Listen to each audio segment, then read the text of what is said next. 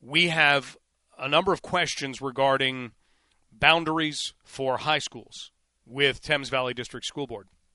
And there's a lot of, hey, what have you heard? What's happening? They're reviewing. What does that mean? Does that mean that my child is going to have to go to this school from grade 9 to 10 and then all of a sudden be moved to another school because the boundary changes?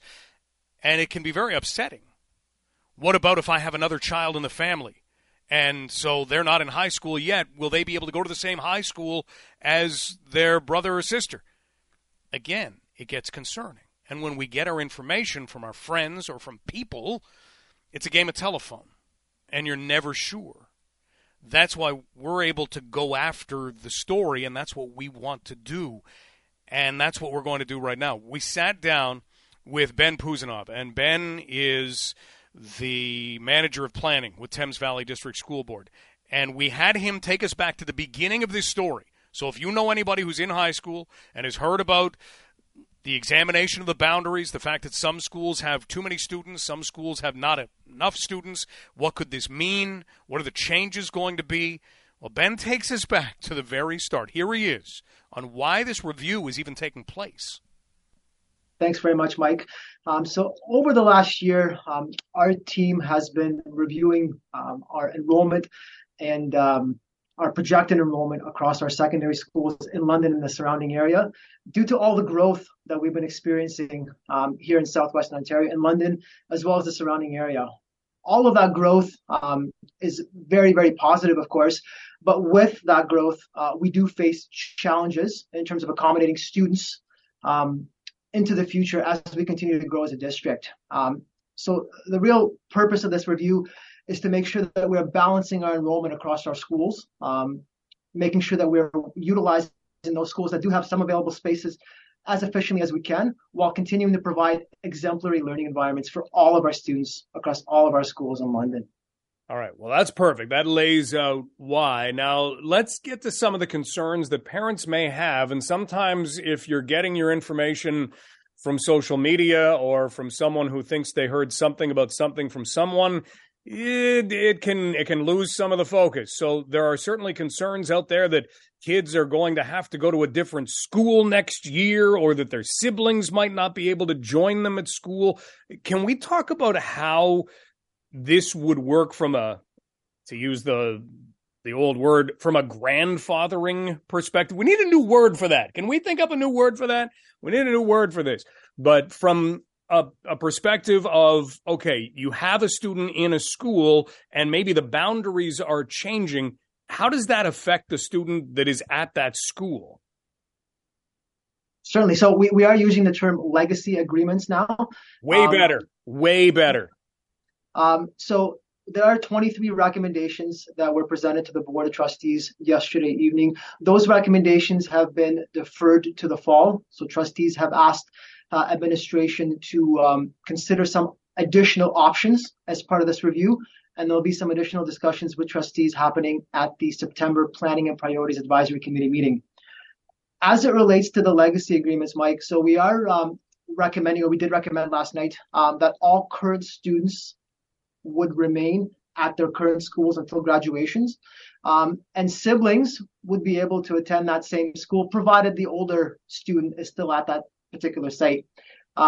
The rationale for that is we can continue to offer transportation to students and their siblings to those existing schools.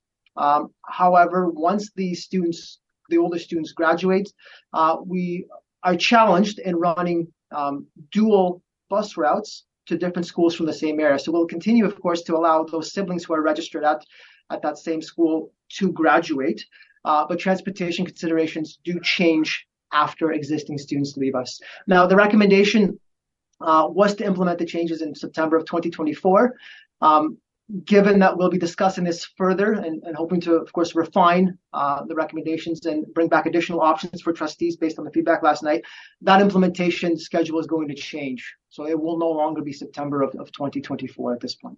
Okay. We're talking with Ben Puzanov, who is the manager of planning with Thames Valley District School Board. So I guess that's the last thing, the timeline on this. So what is the timeline then if that original date, and you said September of 2024, If that's not happening, could we be looking a little further into the future? Because this sounds like a really big job, Ben, a very big job.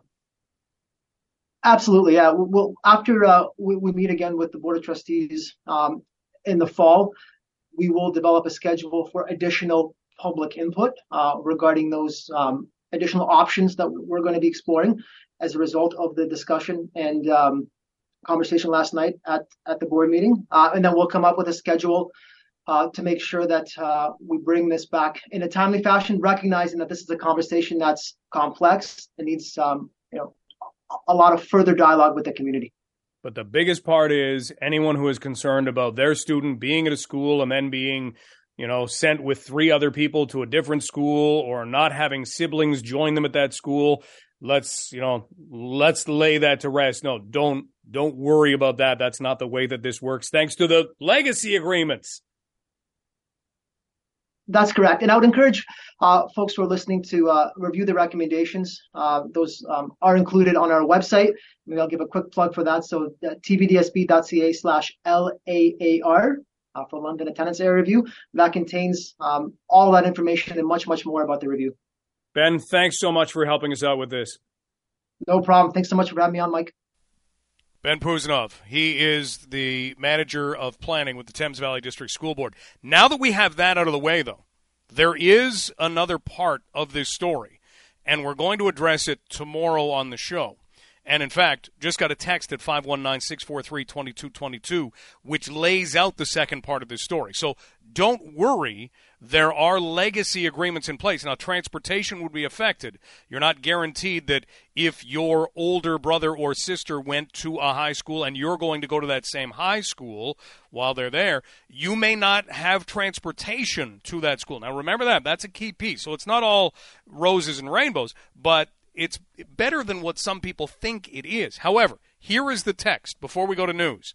It says, Mike, the board just needs to get on with the boundary changes. Banting, Medway, and Lucas were full 5 years ago and are even fuller now. The trustees need to show leadership and make a tough decision in spite of some people being upset about it. It is far cheaper to move students to underutilized schools than building brand new ones. The only option is for the city to put a moratorium on building new homes in North London. Good point at the end, because we know that's not going to happen.